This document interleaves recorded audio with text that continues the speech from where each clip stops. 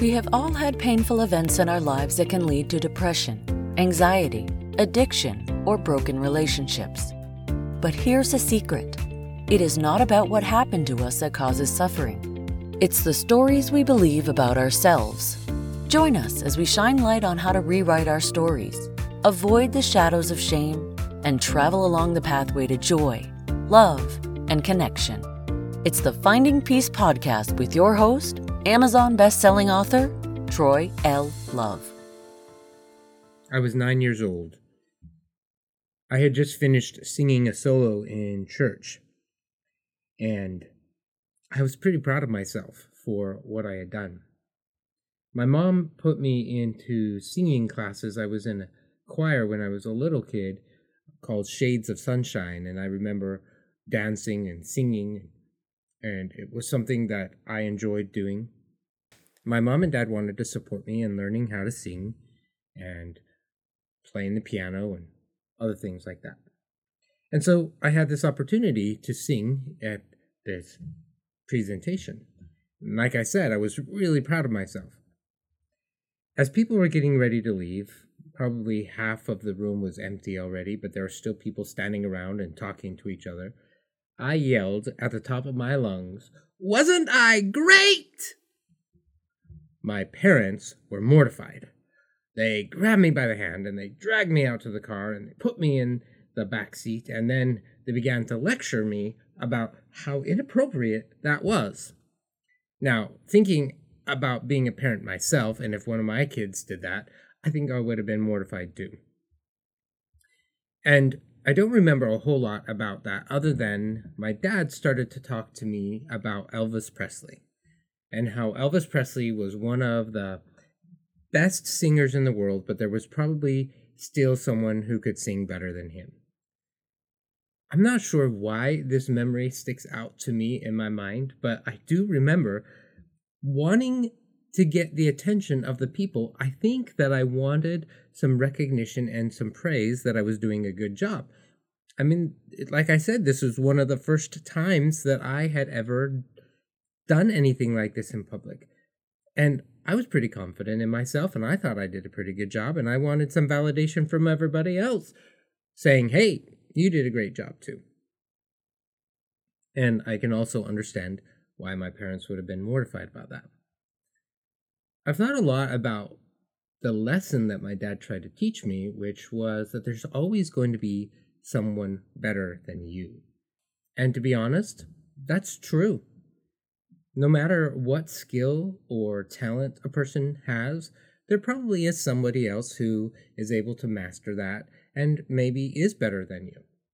What happens, though, is when we get a belief written on our heart that says that I'm worse than other people or I'm better than other people. Oftentimes when I'm talking about the core beliefs, I refer to them as negative core beliefs because that's usually what gets written on our hearts when the wounds get stirred up. But sometimes we can have positive core beliefs like I matter like you matter, and I have value like you have value. But there can also be core messages that say that I'm better than everybody else, or that I'm worse than everybody else.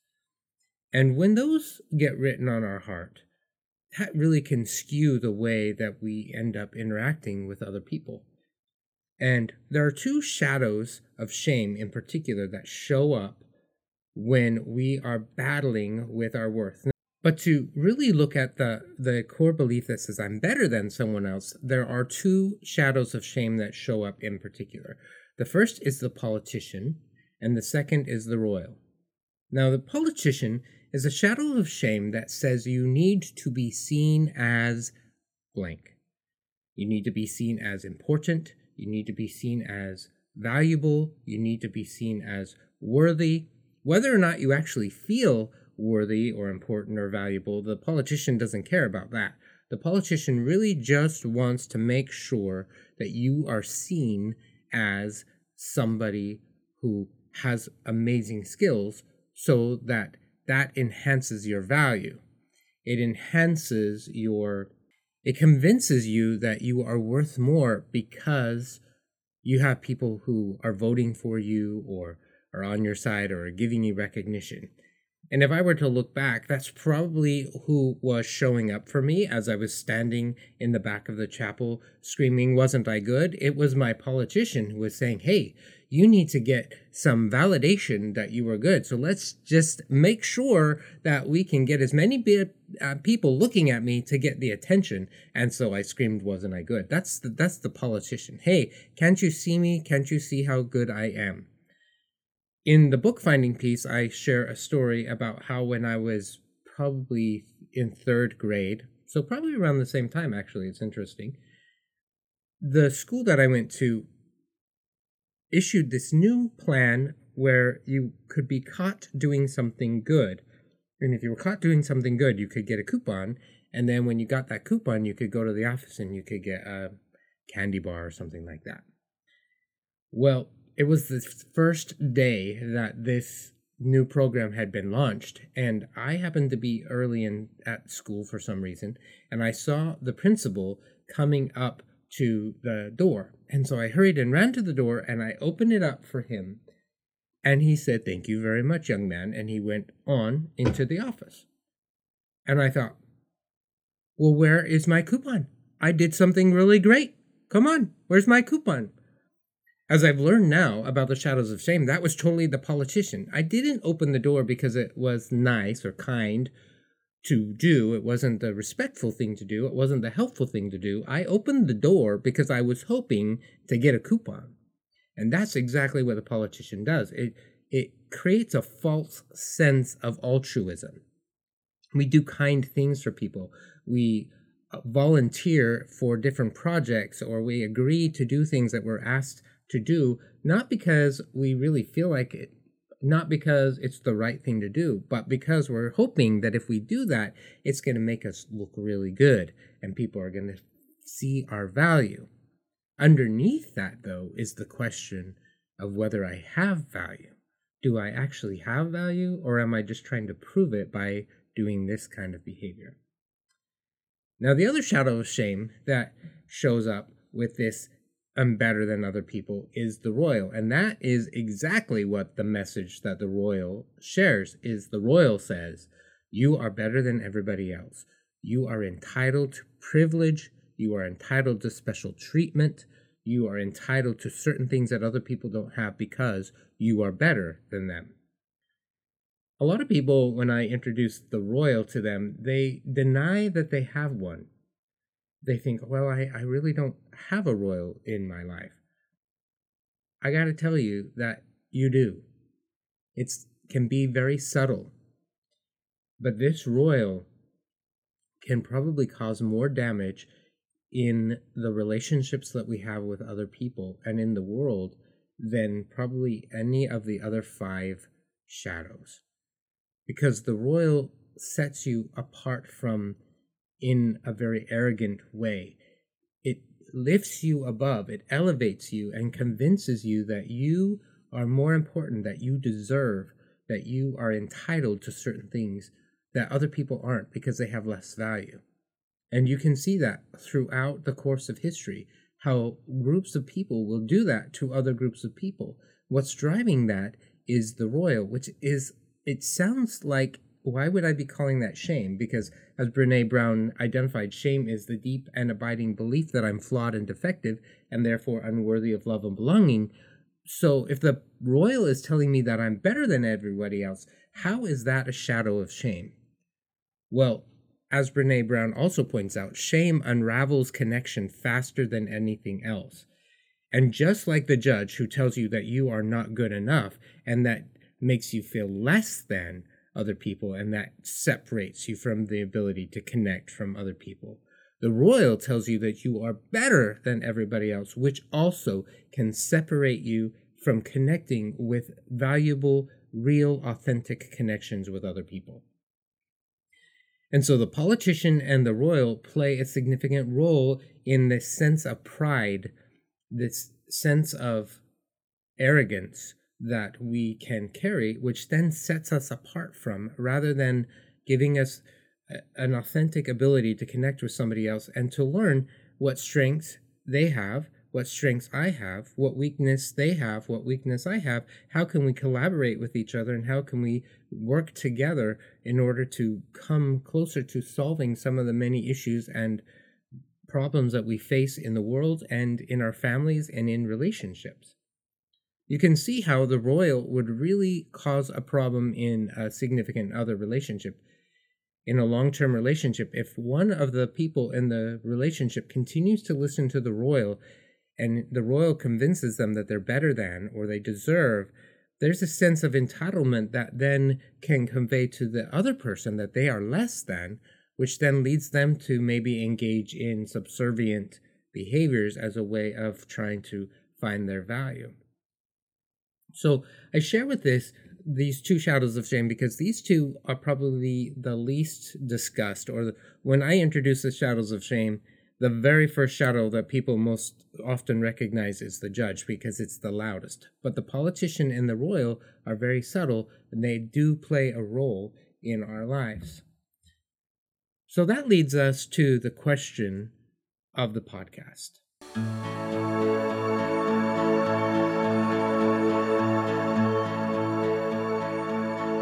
The question that I get asked a lot of times is, how do I get rid of the shadows of shame?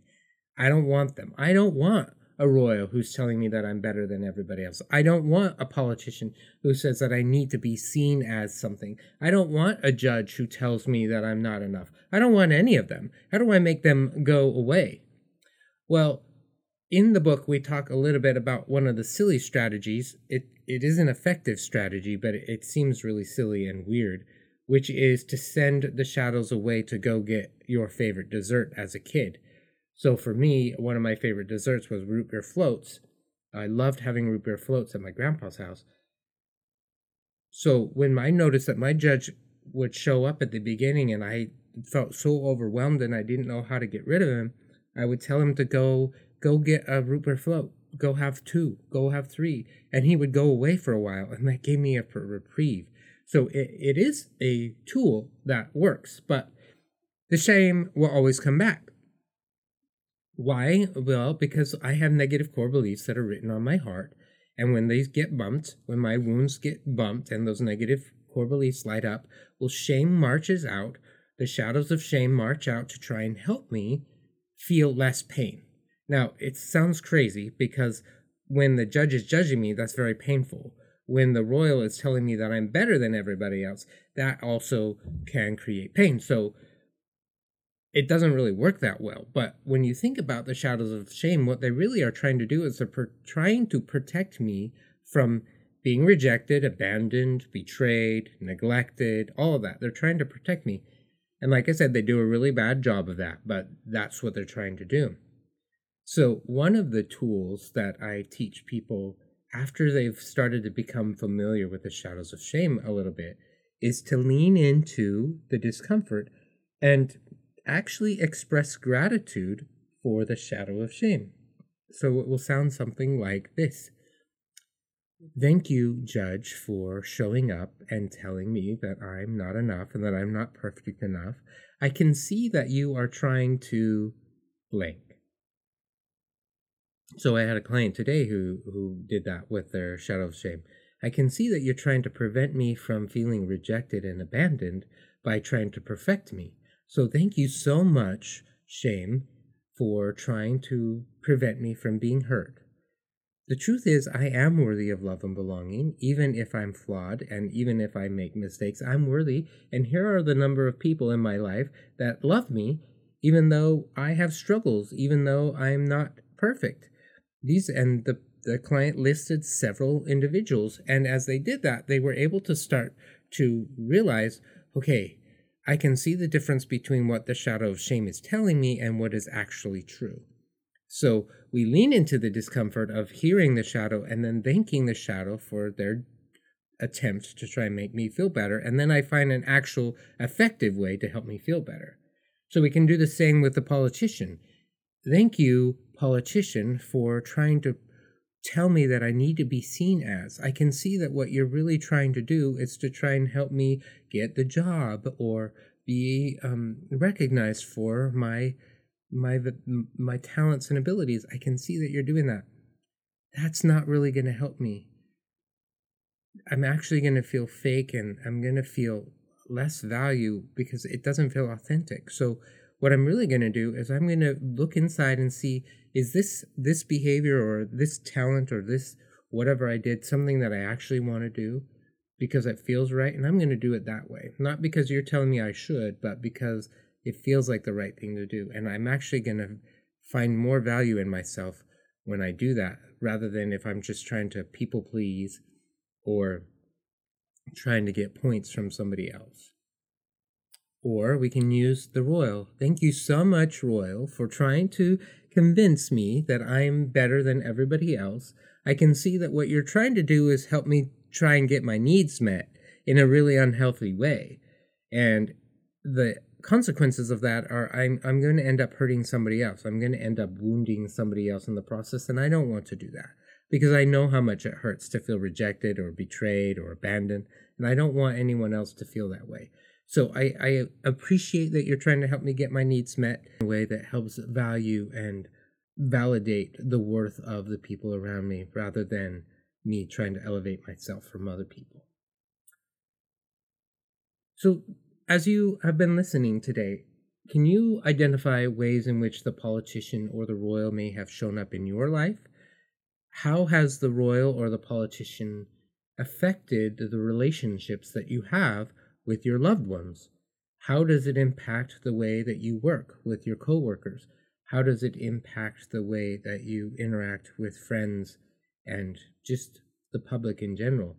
Does it change you, and does it cause you to act less authentically and less connected with your core value if you listen to and follow along with what the Shadows of Shame are teaching? If you found this podcast valuable, I'd love to hear about it. You can email me at troy@troyllove.com. You can also send questions my way there.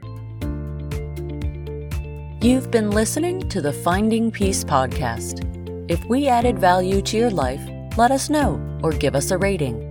Before you go, subscribe to the show and get new episodes as soon as they are published. Thank you for spending part of your journey with us. And don't forget to grab your free copy of the Amazon best-selling book, The Art of Peace, by going to www.troylllove.com. Copyright Finding Peace Consulting.